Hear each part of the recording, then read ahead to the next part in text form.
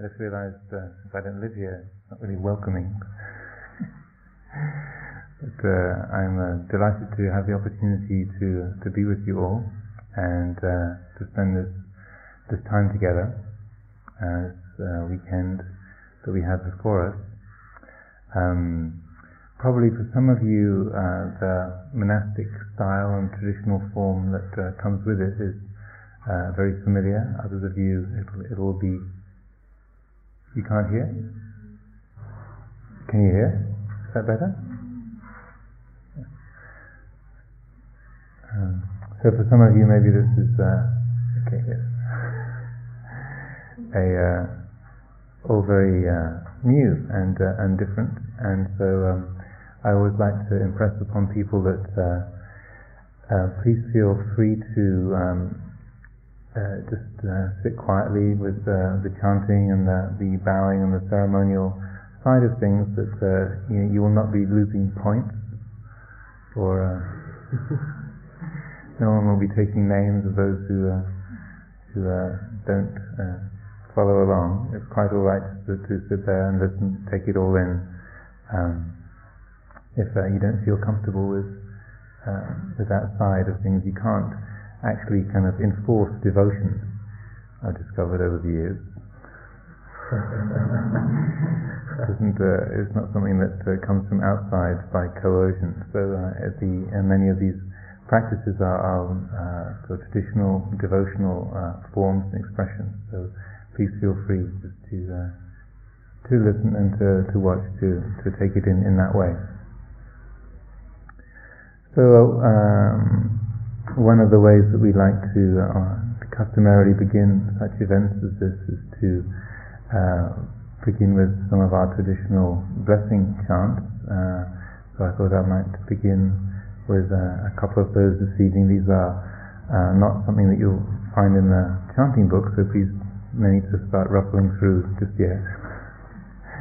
But these are what are called verses of blessing and protection, and these are used for any kind of occasion where one wishes to invoke the forces of goodness, of spirituality, to help support and to bring wholesome influences to bear on an event, and also to, in the same vein, invite those same forces forth from within ourselves, so that we're encouraged to conjure up the forces of goodness, kindness, respect and gentleness from within our own hearts, to invite them to the surface and to accompany us through this time.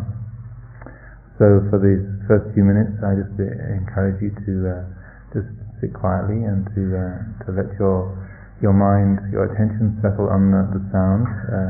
So the chants I will do will all be in the Pali language. I can say, those of you who know the words, please chant along.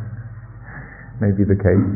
If not, then just let your mind rest on the sound, and to use this as an opportunity for yourself to simply clarify your own intention, your aspirations for this weekend.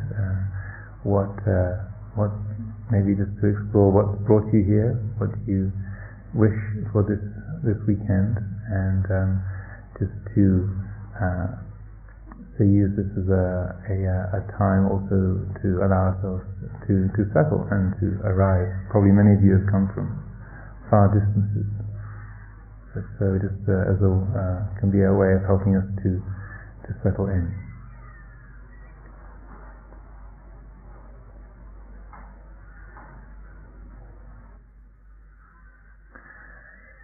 Paritavana metang sameta badanda avikita cita bharitang banando sage kame charupe girisi karatate chandalike vimane diperate jagame dharvana gane gehavatum hikete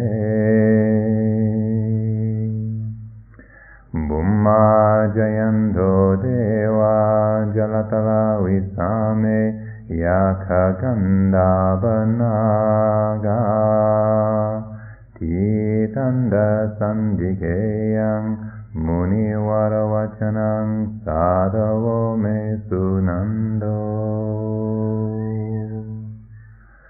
buddhadasana kalo ayang badanda Dhamma savana kalo ayang badanda Sangha pairupasana kalo ayang badanda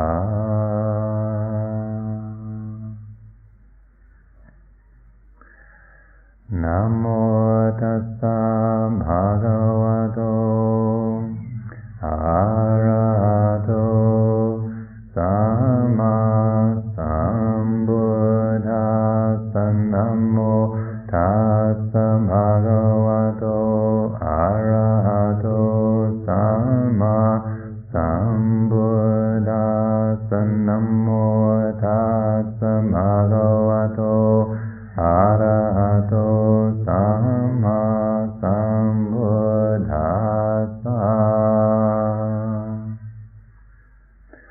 Buddhang saranang gacchami Dhammang saranang gacchami Sanghang saranang gacchami Dutiyampi Buddhang saranang gacchami Dutiyampi Dhammang saranang gacchami Dutiyampi Sanghang saranang gacchami tatiyampi Buddhang saranang gacchami tatiyampi Dhammang saranang gacchami tatiyampi Sanghang saranang gacchami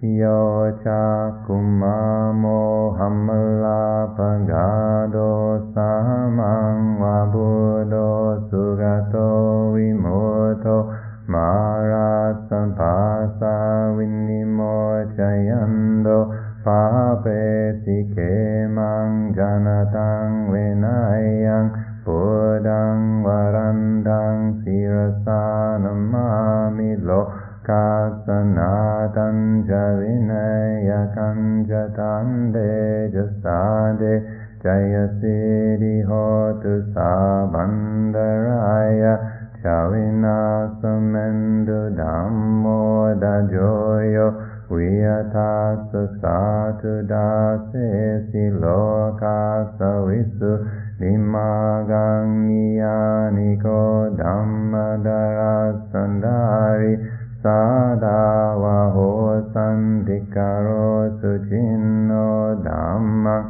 varandang sirasanamami moha padalang upasandadahang dande jasade jayasiri hotu sabandaraya Chavinasamendu sandamasena sugatanugoyo loka sampapu pakile sanjeta sando sayang sandiniyo jako jasawa kata dhammang viditang garoti sangang varandang sirasanamami buddha Numbudang samasila diting tande jasade jayasiri hotu sabandaraya cawinasamendu Taraniya mata kusalena yandang sandang barang abisame chasako Uju chasuvacho chasamutu anatimani sahandu sakoja sumbaroja apakicho chasalaho kavuti sandhindriyo chanipako cha abang Bokulesu ananugido nachakudang samachare kinchiyena vinyu pareyu pavadayam sukhino wa kemino hondu sabe sanda bhavan tusukitata yeke chipanabu taditasawa tavarava annavase sadikawa ye mahandawa manjimara sakanukatura ditava ye chandita ye chandure vasandiya vidure bhutava sambhave siva sambe sanda bhavandu sukhitata naparo parang niku betanatiman ye takata chinang ginji bayaro sana patiga sanya nanya manya sandu kami jaya mata yata niyang bhutang ayusa he kaputam manurage evam bisa bhavute sumana sambhavaye aparimanang metanja sambhalokasming mana sambhavaye aparimanang udammado chittiriyanja sambadang averang asapatang ditanjarang nisena vasayano vayavata savigata medo etang sading adi teya brahma metang viharang indamahuditin jahanupadam siyava dasanena sampano kame suvinaya yedang nahi jatuga basayang punareti iti piso bhagava arahang samma sambuddho vija charana sambhano sugato lokavidu anuttaro purisandamma sarati satha deva manusanang buddho bhagavati svakato bhagavata dhammo sanditiko akaliko ehipassiko opanayiko pacatang veditabo vinyu iti supatipanno bhagavato savaka sangho Ujjupatipanno bhagavato savaka sangho nyayapatipanno bhagavato savaka sangho samitripatipanno bhagavato savaka sangho yadidang chatari purisa yukani yatta purisam bhugala esam bhagavato savaka sangho ahunayo bhahunayo dakinayo anjali karaniyo anuttarang punyaketang loka adi.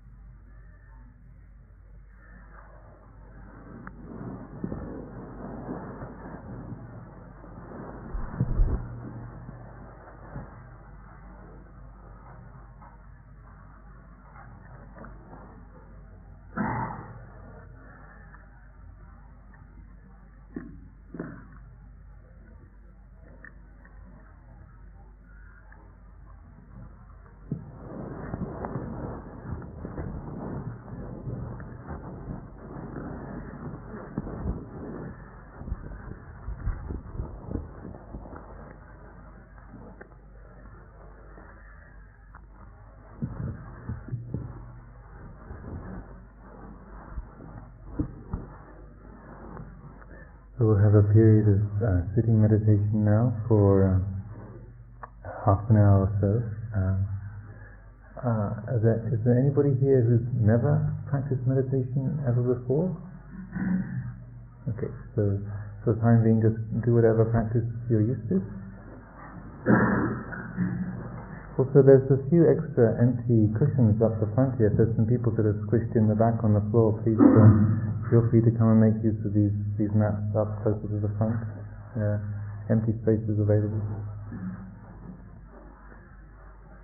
Bhagavato arahato samma sambuddhassa namo tassa bhagavato arahato samma sambuddhassa namo tassa bhagavato arahato samma sambuddhassa buddhaṃ dhammāṃ saṅghāṃ namasāmi.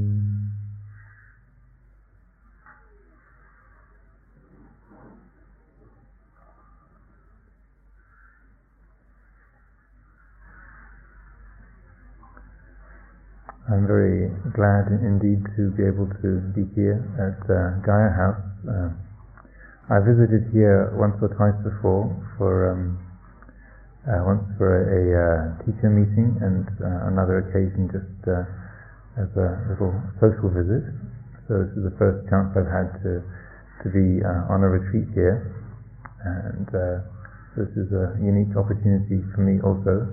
I haven't actually taught in England for about the last 10 years, and living over in the States for quite a while, so been very glad to be reconnecting with everything in England's green and pleasant, glorious Springfield country. I was saying to some people today that this season already in California, if you see a green meadow, it means that there's sprinklers at every 10 feet through the grass that are keeping it all fresh and lush. But so when I'm going through the English countryside here, the thought comes to my mind: no sprinklers.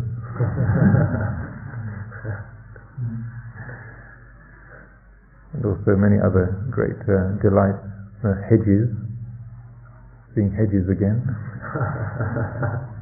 You might think this is very unremarkable, but when you live in a country without hedges and where every road is as straight as possible, every field line is also dead straight, then just being back in the soft contours and shapes of England and seeing little patches of woodland here and there is very delightful. Beautiful to be back in the midst of this again.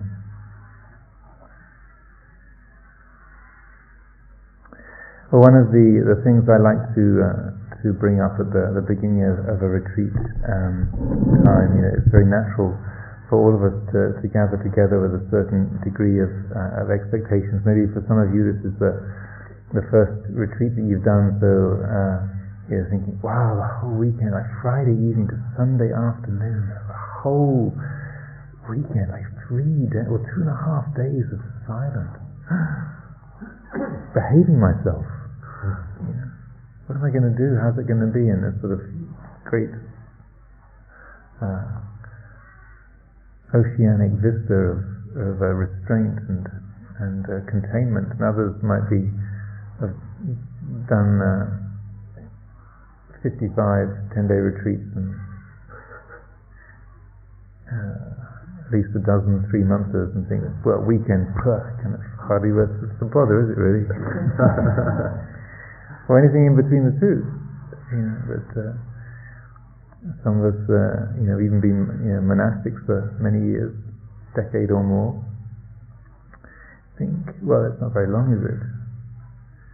And so we might have all kinds of different expectations. Maybe we have a great delight in any opportunity to be engaging in formal practice, and marvelous, great weekend at Gaia House, England, springtime. Couldn't be better. Life can't get any better than this. Others of you might be thinking, why do I do this? Last time I said never again, and here I am again. I thought I wouldn't do this anymore. or whatever it might be, the mind throws up expectations quite naturally. And I was recollecting some time back that I used to, at the beginning of retreats, I always used to say, don't have any expectations, but then I realized that years of experience have taught me that the mind does not obey orders. So when you say, don't think this, don't have any expectations, then it blithely ignores all instructions and produces them anyway. So in a sense it's more skillful, more realistic, not to be thinking of trying to give the mind orders not to have any expectations, but just to be able to listen to whatever expectations, hopes, fears, anticipations that might arise, to just be attending to them, listening to them, and to take them in, recognize that yes, well, this is a wave of hope, or a wave of fear, a wave of excitement, anticipation, and that's all it is. It's just that much. It's not a big thing. And so that no matter how loudly some hope or fear, anticipation declares itself and maps out the future, full of its glories and possibilities and terrors, it is actually just a feeling that's happening in the here and now. It's just happening in this moment. It's just a perception taking shape now, isn't it? Just like the sound of my voice. It's just a sound that's happening right now. So too, all of the highly reasonable projections for the future that the mind might create, they're actually happening now. They're not happening in the future. They might tell us that they're mapping the future and predicting it accurately, but actually it's simply happening now. And so we find that we can learn to listen to that, to attend to that, and just leave it at that. It enables us much more fully to be open to the present, just to leave the unknown as it is. The future is the not yet arrived. The Pali word for the future, anagata, means not yet come. Gata means to come. Anagata, not come. It's that which has not arrived yet. The future. So I encourage the attitude at the beginning of a retreat to, expectations might arise, but also to set an intention here and now in the present, that whatever arises, whatever we experience, whether it turns out better than we expected or worse than we expected, or just the same old utter mediocre me all through the weekend, utterly unremarkable retreat. Me being my normal, ordinary, utterly unremarkable self for the whole weekend. Whatever it is that we experience, however this time unfolds, that we can set the intention to learn from everything, to learn from the painful, learn from the pleasant, the beautiful, learn from the mediocre, the mundane, to learn from what we think of as success, to learn from what we think of as failure, to see that if we're wise, everything will teach us. The painful, the pleasant, the beautiful, the ugly, the mediocre, everything in it will teach us if we let it. And this is a teaching that Ajahn, my own teacher, reiterated countless, thousands of times over the years, that we restrict ourselves very easily to what we think we're going to learn from. We learn from a Dhamma teacher, or we learn from success in meditation practice, or we learn from things going well when the mind obeys our orders, and when we say concentrate, ding, it just focuses and stays still. You think, oh, that's a success, that's good. But actually, even when we say concentrate, and it immediately responds by becoming twice as scattered as it ever was before, zooms off in a couple of different directions, or half a dozen different directions, we can learn from that as well. We can see that, oh yeah, as soon as you give this mind an order, say, do this, do that, it immediately revolts. That's how this mind will responds to pressure. Aha. if you try to, so we can see that that's the character that our mind has. We learn from that. Okay, if you give it a direct order, if you demand, then it does this. If you invite, if you encourage, then maybe it does something different.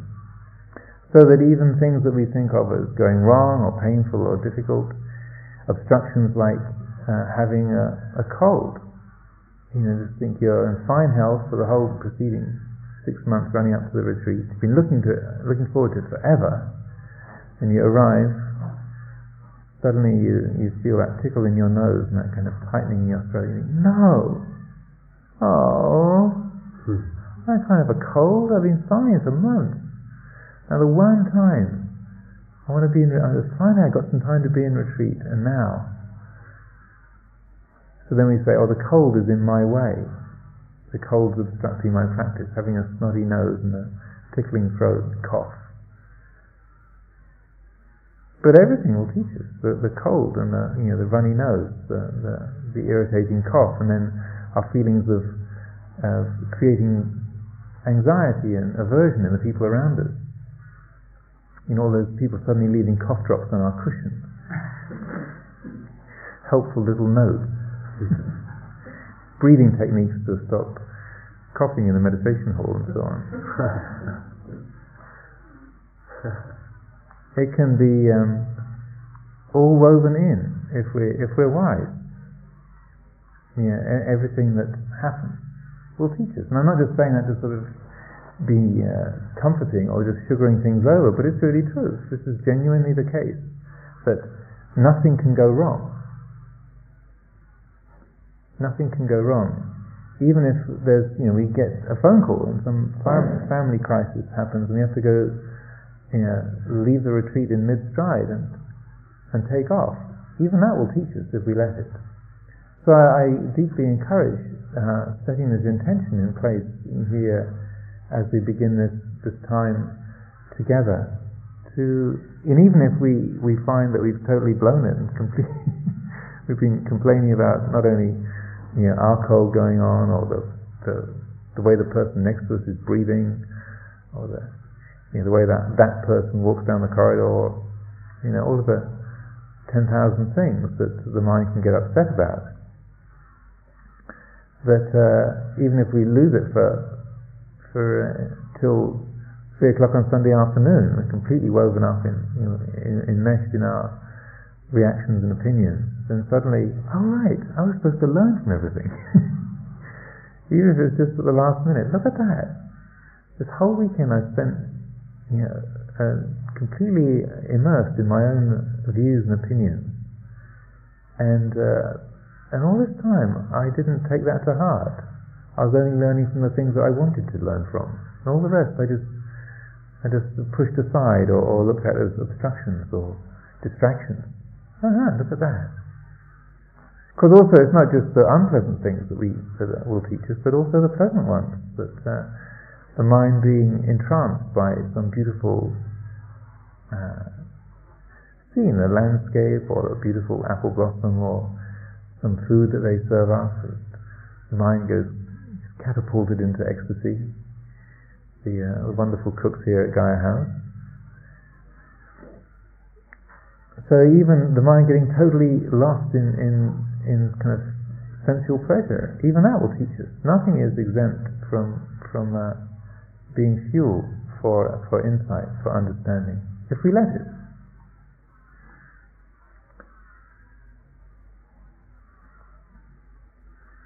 The theme for this retreat, if I remember correctly, I haven't actually looked at the brochure for a while, I think.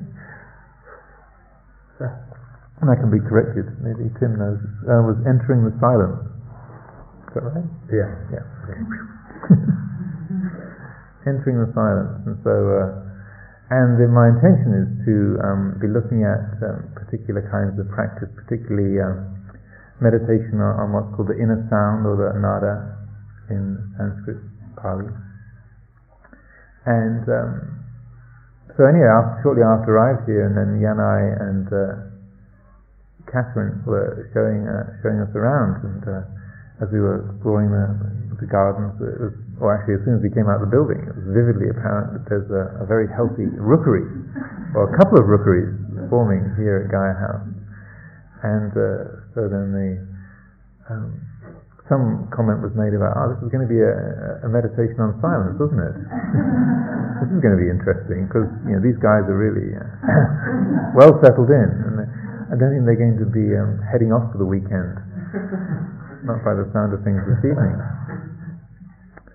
And so you might think, oh no, it's supposed to be this profound meditation. Ajahn Amaro hardly ever teaches in this country, and here he is, sort of in our backyard, and it's supposed to be this weekend on meditation on silence. And there are all these bloody crows.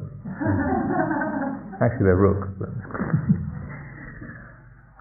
so then immediately, just like the cold can get in the way, or that person's breathing can get in the way, or the pain in my knee can get in the way, then we think, oh, those rooks, the rookeries are interrupting my meditation. How can I possibly meditate on silence with all those birds making such a racket? And then I'm sure that it's occurred to probably some of the residents here, a few of the hermits, and the previous retreatants, the 10,000 different ways of silencing colonies of rooks.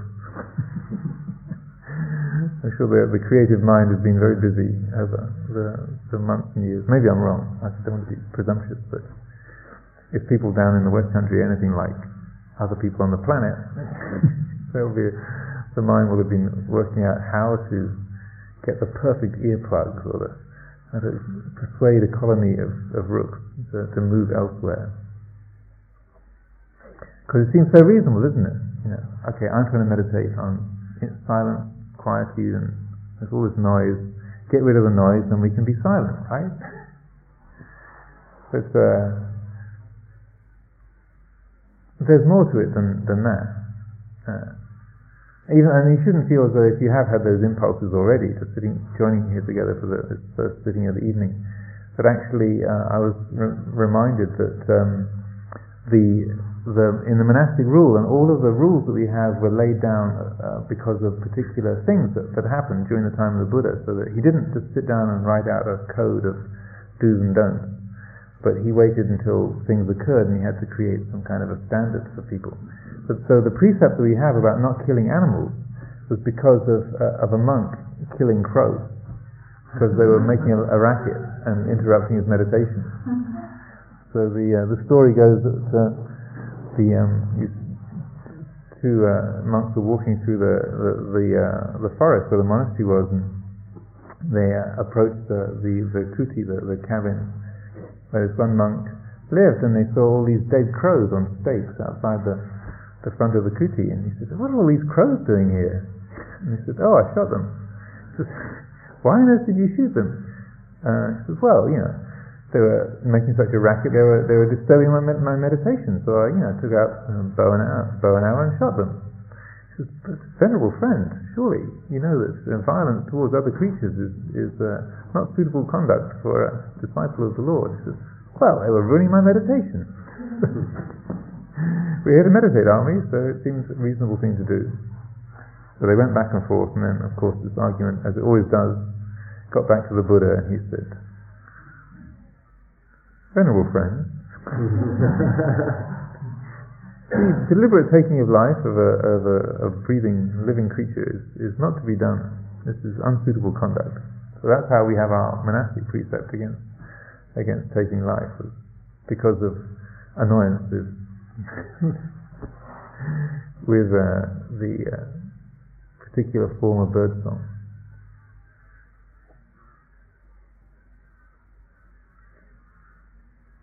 Many years ago, one of the most significant insights that Ajahn had, that became a sort of defining element of his practice and his teaching, was when he was a young monk traveling through the countryside, through the wilds of Thailand, and he was camped in a forest outside of a village and been there for some time. And in Thailand, because the weather is so hot, then usually at night time, if they're having a festival or a get-together, and then these always occur during the cool hours of the night.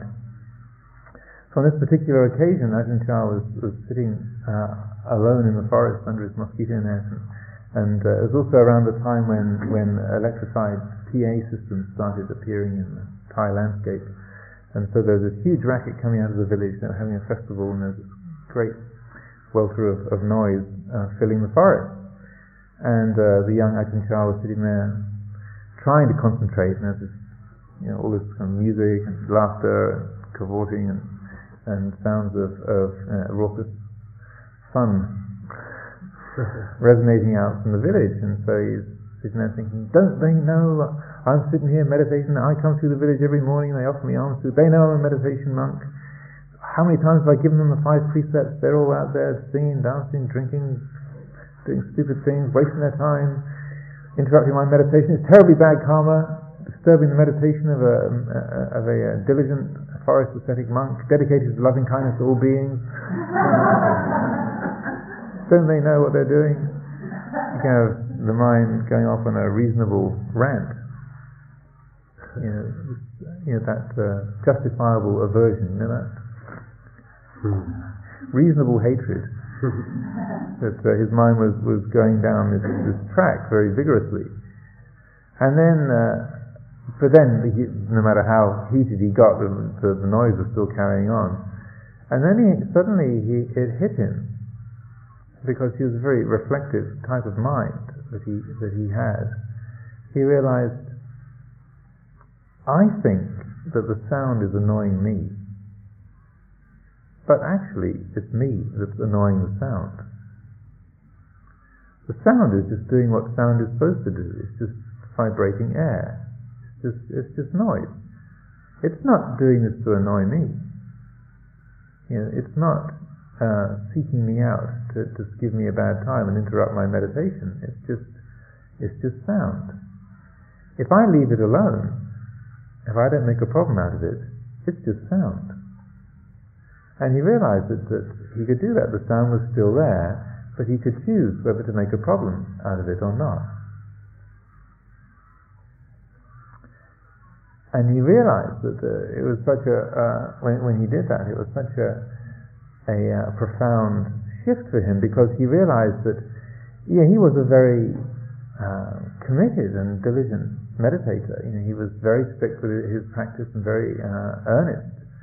And he realized that whenever he went to stay in different monasteries, he would get upset with the other monks who were too slack, or they didn't keep the Vinaya rules.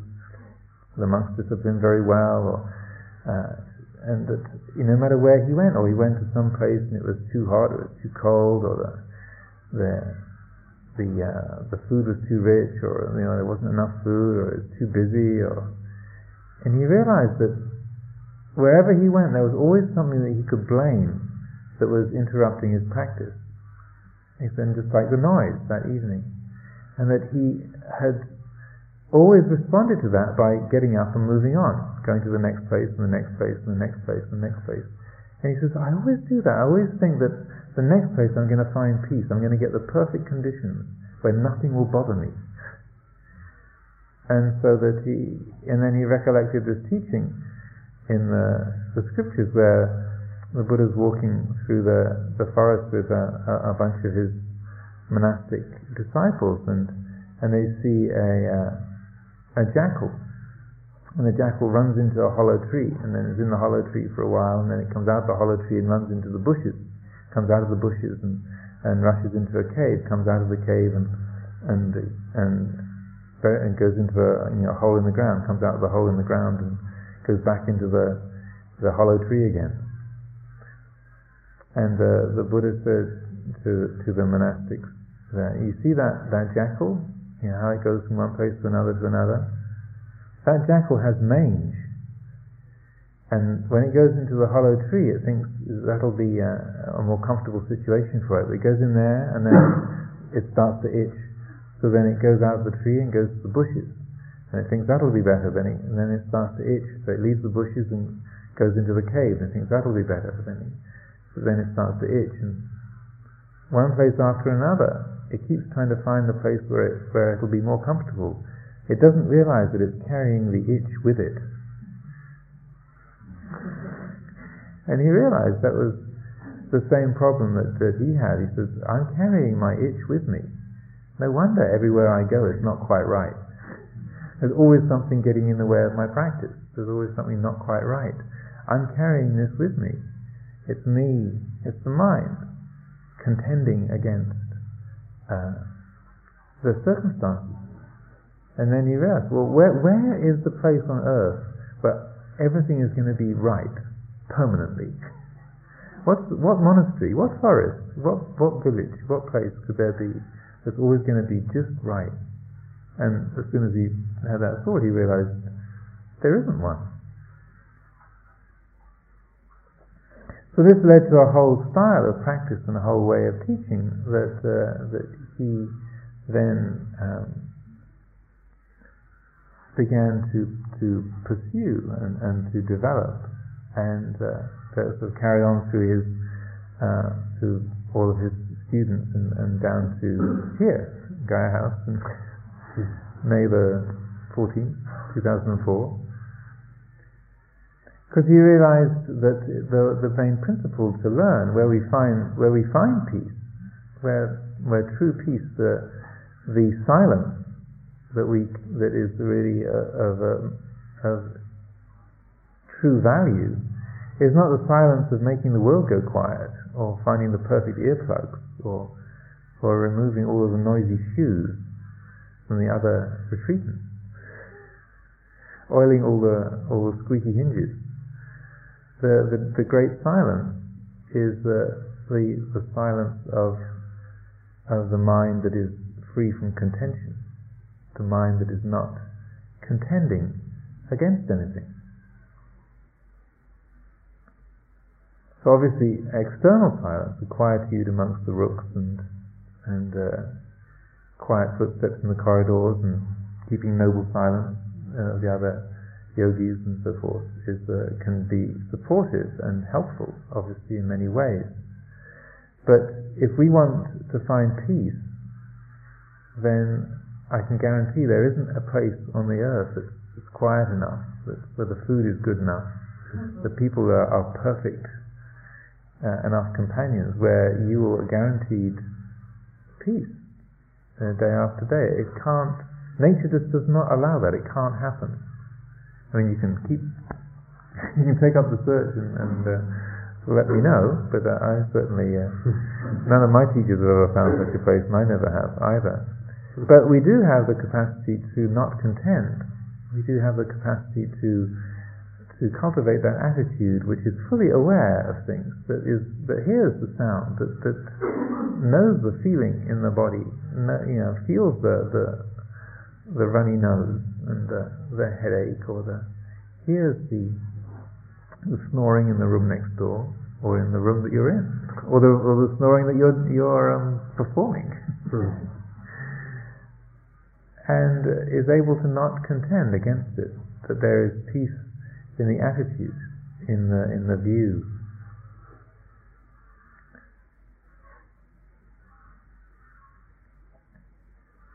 So in the course of this weekend, I would like to I will be exploring this particular kinds of meditation on the sound of silence, the inner sound, and looking at this theme.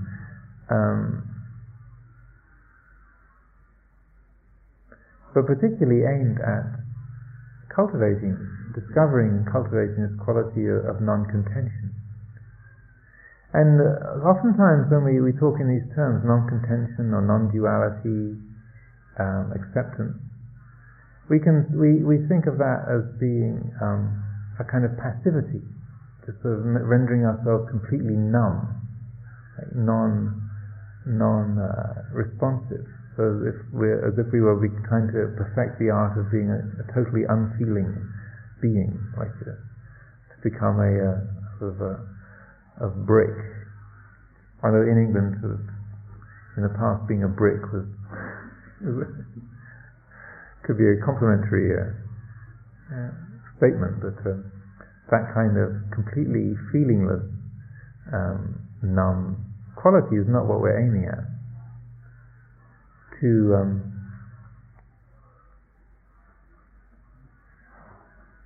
cultivate non-contention and a quality of acceptance is in a way the essence of loving kindness. Now we usually think of, those of us who are familiar with Buddhist practice might think of loving kindness as generating an active feeling of benevolence towards others, spreading out a feeling of well-wishing and kindness towards other beings, thinking of our family, our friends, or people that we like, people that we dislike, and all other creatures, beings around the world. And that's often how metta practice, loving kindness practice, is taught, as a sort of a radiating out of a very positive external quality out towards other beings. And that certainly has its value, and that practice can be useful. But for myself, and the way I tend to relate to metta practice is much more seeing it and feeling it, developing it as that attitude of non-contention, the heart that does not dwell in aversion towards anything. Because sometimes it's interesting, many retreats that I've led, people will say, well, I was having a great time, and I was feeling really at ease and happy until you did that loving kindness meditation. That really annoyed me so much. I was so irritated, nauseated by this sort of Walt Disney-esque thinking pink, like smearing the entire world with candy floss. It was just so annoying, trying to like everything. But metta, it doesn't mean trying to make ourselves like everything. It's not like trying to pretend that the bitter is sweet, or that those whom we've have been hurt by, or that we see as being destructive or cruel people. We're not pretending that we like others, but we don't have to like everything in order to be able to love everything, to be able to accept or to recognize that this is the way things are. This is part of nature. That just as beauty and joy and happiness and love, affection are part of nature, and so too in amongst those beautiful trees filled with May blossom and the lovely apple trees and the grasses, there's countless of millions of spiders trapping little flies and devouring them, and there's this incredible degree of violence going on, buried in the same bucolic pastoral peacefulness. It's all part of the natural order, and so that metta is recognizing that everything belongs. Fundamentally, it's that opening of the heart to the fact that it's all part of nature: the beautiful, the ugly, the pleasant, the painful, the neutral, the benevolent, the violent. These are all attributes of nature. So during this weekend, and hopefully this is something that also we'll be able to focus on and cultivate, that the heart of loving kindness is this essentially this openness, this quality of acceptance that recognizes that at the very basis everything belongs. The rooks belong, the humans belong, the blissful one-pointed concentration belongs, the blazing insight, the beautiful lines of totally unique poetry belong, so do the migraines, knee pain, snoring neighbors, and the raucous rooks. It all belongs, and the utterly unremarkable feeling of putting your sock on in the morning. It all belongs. It's all part of the natural order. Which in that way, then seeing loving kindness in that way, that quality of acceptance, and we're not sugaring anything over. We're not pretending that the bitter is sweet, or that person that we hurt, or that hurt us, that's a pleasant memory. It's painful. There's a grief there, or there's an ache in the heart. Yeah, that we're not pretending that isn't painful. But we're seeing that's part of life. This is part of the whole picture. The silence between the sounds of the rooks and the actual cawing itself. It's all part of it. So on that basis of acceptance and fundamental openness, recognition that everything belongs, then we apply wisdom, and from that basis we discern, well, okay, anger belongs and kindness belongs, so I'm angry with this person I'm sharing the room with, so I should let them have it, right? Everything belongs. So my reactivity belongs, and my urge to throttle this guy belongs. Which is one of the reasons why we all take the 8 precepts at the beginning of the retreat. So the urges to throttle your roommate are restrained. So we have a common standard of conduct. But where, even sort of going back from that, though we recognize, yes, everything belongs, everything is part of nature, of Dhamma, it's all Dhamma. But we discern, we recognize that there are actions that lead to peacefulness, towards clarity, towards harmony between ourselves and others, and there are actions that lead to disharmony, to discord, to confusion, to turbulence. So that the training that we follow, the path that the Buddha laid out and that is here for us, is to then recognize, okay, what's skillful, what's wholesome, what's going to lead to harmony, and what's going to lead to discord. So if I do pursue this feeling of anger, if I pick that up and run with it, then that's going to cause heat, difficulty, stress, abrasion. That's going to make life very hard, unpleasant. It's going to make it much more difficult to cultivate spiritual qualities. Whereas if I follow the capacity for restraint, for patience, for tolerance, for respect, then that's going to lead towards peacefulness, clarity. So you're not saying that respect is intrinsically good and right, and you're not saying that violence is intrinsically wrong and evil, but we're just seeing that if you follow this track, then it leads this way. If you follow that track, it leads the other way. Just as if, coming out of Gaia House, if you want to go to Newton Abbot, this is the way that we came in. When you come out of the drive at Gaia House, you turn left. If you want to go to Newton Abbot, if you want to go somewhere else across Dartmoor, maybe, you go right. I'm guessing at this point. But it's not that turning right is evil and turning left is good. If you want to go to Newton Abbot, then turn left. If you want to go towards peacefulness and clarity, take a left. If you want to go to confusion and heat and stress, then take a right. That's all. It's not that we are trying to just pretend that it's all the same.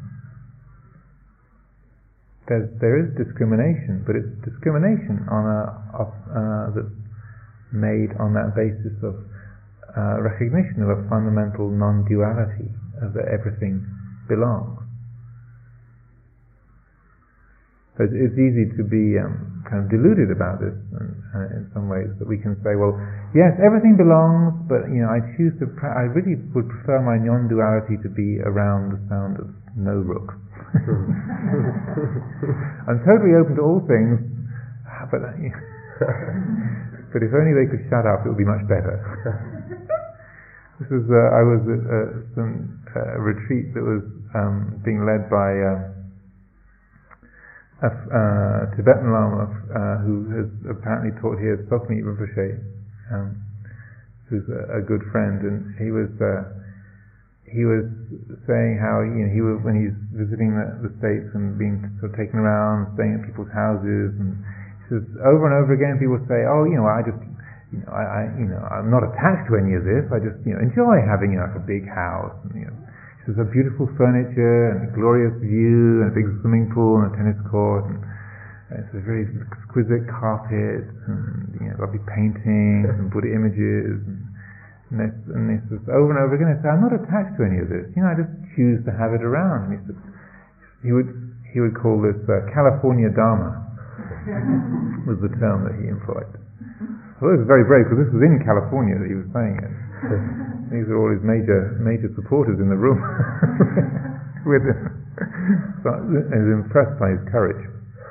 But he said he would hear people speak in this way, and he said, yeah, but if I turn this coffee pot upside down on your Persian carpet, do you think that you would really be that detached? And so sometimes the thinking mind can be a little bit. He didn't turn the coffee pot up on anybody's carpet, as far as I know. But just by saying that, you could feel this sort of lurch go through the room. So sometimes we can be a little bit self-deceptive around just exactly how non-contentious we're being, and the choices that we make. And so, but what I'd like to be able to explore, and then hopefully we'll be able to discover to some degree, is finding that genuine capacity that we have for non-contention, that place in our heart where it's truly recognized, yes, everything does belong, everything is okay. That even the coffee on the 36,000 pound Persian rug, not that I have any plans to mess up Gaia House while we're here, but even that, that happens. That sometimes it all goes wrong, and that's part of it. And that we can find genuine peace and clarity in that, the heart that does not contend. And this is, in a way, the perfect silence, the great silence that can accompany us. There's that great peace that underlies, surrounds, pervades all activity, and the stillness that is present within all movement, and the silence that is always here, that's unperturbed by the presence or absence of sound. These qualities are potential within us, I would suggest. Maybe you have doubts about, so you don't know my mind. My mind never shuts up. What do you mean great silence? Or even in your attitude, you might feel that your mind is always struggling with something. But I would suggest, humbly, or not very humbly, I would suggest that we all, every single one of us, has that faculty, that capacity, and that we do have the ability to draw on that, to discover that, and that this is one, as we find that, as we begin to delve into that dimension of our being, that this is a great richness, this is a richness and a beauty, a source of real joy and freedom in our life that is of the most fundamental worth, the real treasure. So I'll finish my opening reflections for this evening there, and I thought we could close the evening with a couple of different things. First of all, we could chant the sharing of blessings together. We can have a bit more light for this, and then after that we'll do the formal taking of the 8 precepts together. So you can turn the lights up a little, or a lot, to help people to read. So the sharing of blessings is a chant that we usually do in the monastery at the end of the day. And you'll find this on page 17 of these chanting books that have kindly been printed up. There should be one on every mat.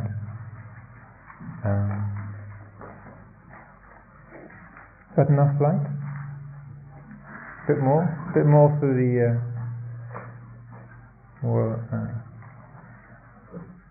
needy eyes. Okay? So this is a chant that we do customarily at the end of the day or at some point during the day, and this is a way of offering up whatever good karma that's been created. So page 17. Whatever good karma has been created through our efforts during the day, to recognize this is not just something that affects us, but is also something that is a benefit to other beings. So it's a conscious sharing of whatever goodness has been brought into existence, to be offering that up to be a benefit to all others, those who are friendly, indifferent or hostile, to share the blessings of our life with all beings. So again, please feel free to join in or not, as you like.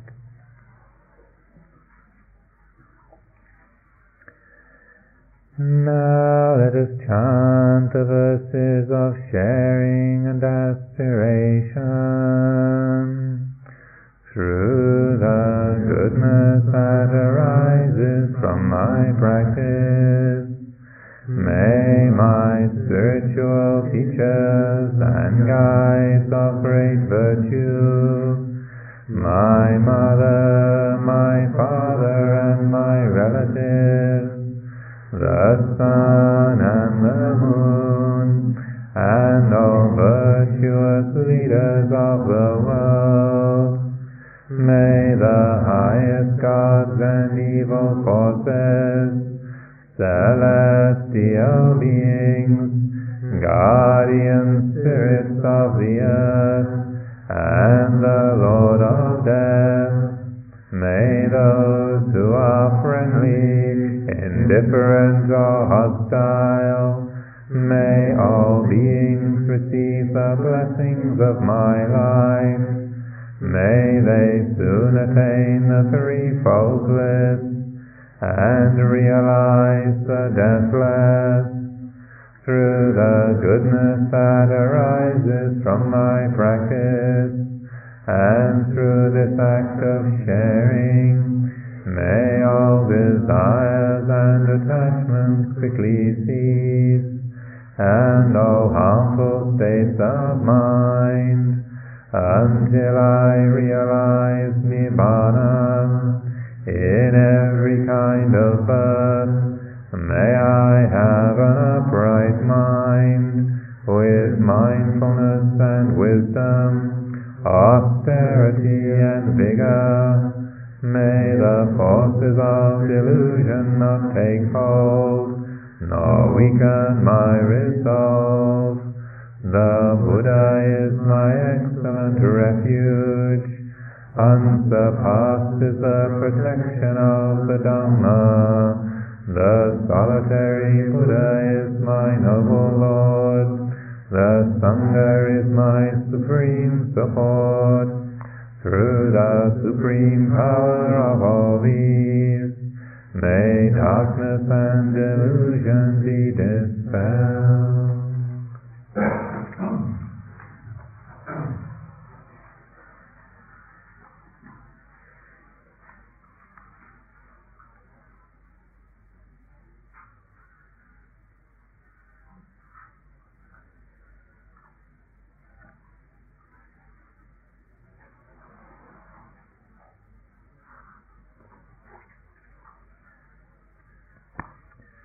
So the last thing of the evening, to formally avow the refuges and the 8 precepts. This is to prevent homicide in the dormitories.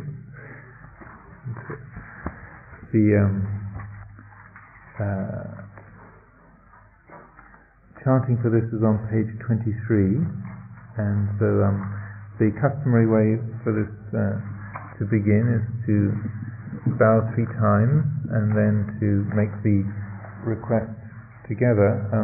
Perhaps those of you who are familiar with the wording, the chant, and perhaps led by Anagarika Greg here, can give full voice. So those of you who are familiar with the words, please sort of give full volume, and those who are unfamiliar, you can just sort of tag in behind. I should have mentioned the musical notation is very simple.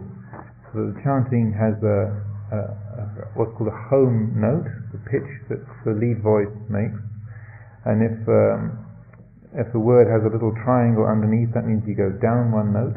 If it has a triangle above, you go up one note. And if it has no triangle above or below, you stay on the home note.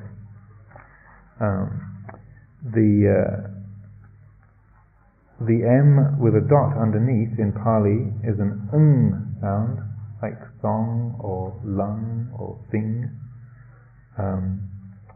And if a vowel has a line over the top, then that makes it longer. So ya, cha, ma. It has no line over the top, it's short. So probably enough to be going along with. There's also a little guide to the pronunciation and so forth that's at the back of the chanting books that the great Felix has managed to put together in a very short period of time. So thank him for conjuring this up for us. So, whenever you would like to begin, you can start with the bowing 3 times and then begin with the request.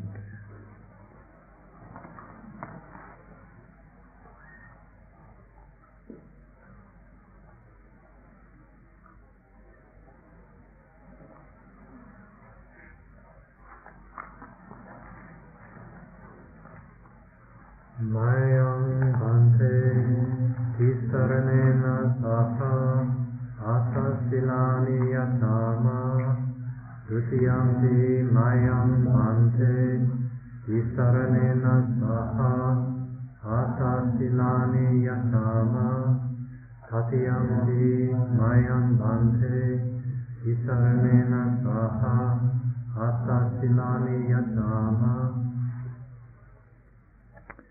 I'll chant the Namo Tassa 3 times, and then after I finish the 3rd time, then you will all repeat that 3 times. Namo Tassa Bhagavato Arahato Samma Sambuddhassa. Namo Tassa Bhagavato Arahato Samma Sambuddhassa. Namo Tassa Bhagavato Arahato Samma Sambuddhassa. Namo Tassa Bhagavato Arahato Samma Sambuddhassa. Namo Tassa Bhagavato Arahato Samma Sambuddhassa. Namo Tassa Bhagavato Arahato Samma Sambuddhassa. Buddhaṃ saranang gacchāmi. Buddhaṃ saranang gacchāmi. Dhammang saranang gacchāmi. Dhammam saranang gacchāmi. Sanghang saranang gacchāmi. Sangham saranang gacchāmi. Dutiyampi buddhaṃ saranang gacchāmi. Dutiyampi buddhaṃ saranang gacchāmi. Dutiyampi dhammang saranang gacchāmi. Dutiyampi sangham saranang gacchāmi. Dutiyampi sanghang saranang gacchāmi. Dutiyampi sangham saranang gacchāmi. Tatiyampi buddhaṃ saranang gacchāmi. Tatiyampi buddhaṃ saranang gacchāmi. Tatiyampi dhammang saranang gacchāmi. Tatiyampi dhammam saranang gacchāmi. Tatiyampi sangham saranang gacchāmi. Tatiyampi sangham saranang gacchāmi. Tisarana gamanang nitithang. Okay. So this is the 3 refuges that you've taken.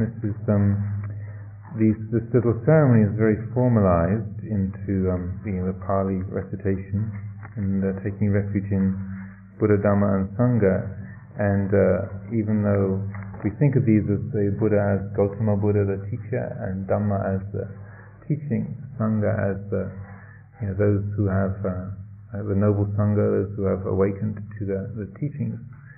This also, and maybe more importantly, it's good to recognize that these are internal qualities as well, so that Buddha is really that quality of wisdom, that quality of heart which is wise and awake, that in us which knows. So when we take refuge in the Buddha, it means taking refuge in being awake rather than snoozing, and kind of that which is ready to switch off or to be unaware, unmindful. Refuge in Dhamma is refuge not just in the Buddha's teachings, but in the way things are. Dhamma also means nature, so it means taking refuge in the way things actually happen, the way they are, rather than the way we think they should be, or could be, or might be, or our opinions, habits. So it's that quality of truth, the truth of the way it is. And then Sangha, as well as sort of thinking of Sangha as the enlightened disciples or the Buddhist community of people. Sangha, the essence of Sangha is literally that in us which enables us to harmonize. So it's in a way the qualities of unselfishness and virtue. These are capacities that we can draw upon that will always reliable sources of clarity and peace. So refuge in Buddha, Dhamma, Sangha is really a refuge in wisdom and truth and unselfishness. This is one way to reflect on it. And the 8 precepts, probably because many of you, I suspect, are not too familiar with the Pali, we can do this word by word to begin with, and then maybe as we get in the flow, then we'll go a couple of words at a time. But we'll start off. So I'll just repeat the Pali word by word, and then if you just repeat after me, we go along. Panati pata, Veramani, Sikhapadam, Samadhiyami. I undertake the precept to refrain from taking the life of any living creature.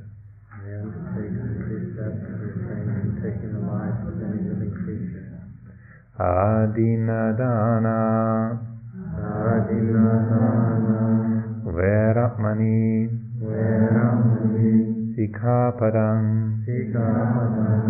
Samadhiyami. I undertake the precept to refrain from taking that which is not given.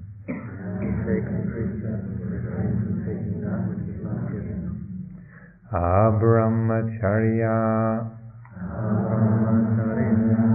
Veramani, Sikhapadam, Samadhiyami. I undertake the precept to refrain from any kind of sexual activity.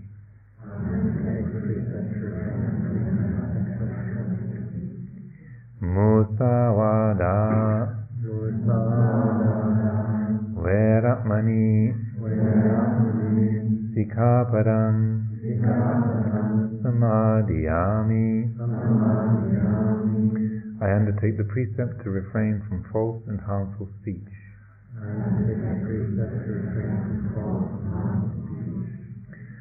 Suramiraya, Majapama, Datana, Veramani, Sikhapadam, Samadhiyami.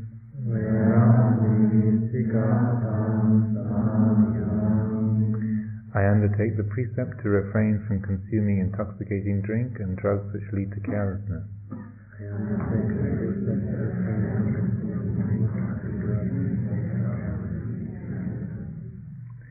Vikala Bhojana, Veramani, Sikhapadam, Samadhiyami.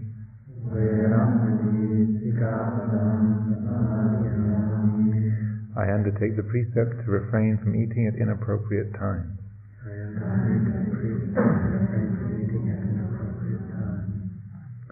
Nacha gita vadita Visukarasana Mala ganda Vilepana Dharana Mandana Vipusanatana Veramani Sikaparang Samadhiyami.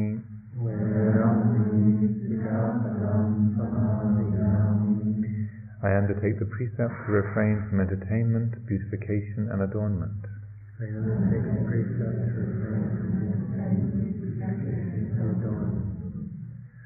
Ucha sayana mahasayana Veramani sikaparang samadhiyami.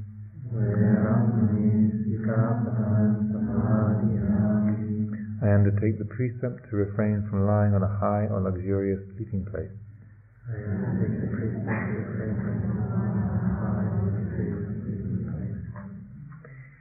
Imani yata sikapadani silena sugatinyanti silena bhoga sambara silena nibutinyanti tasma silang visotaye.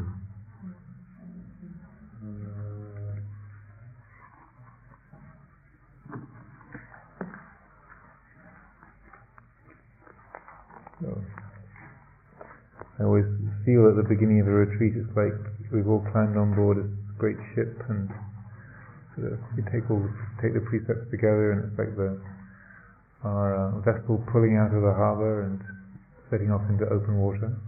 So welcome aboard and let's enjoy the journey together.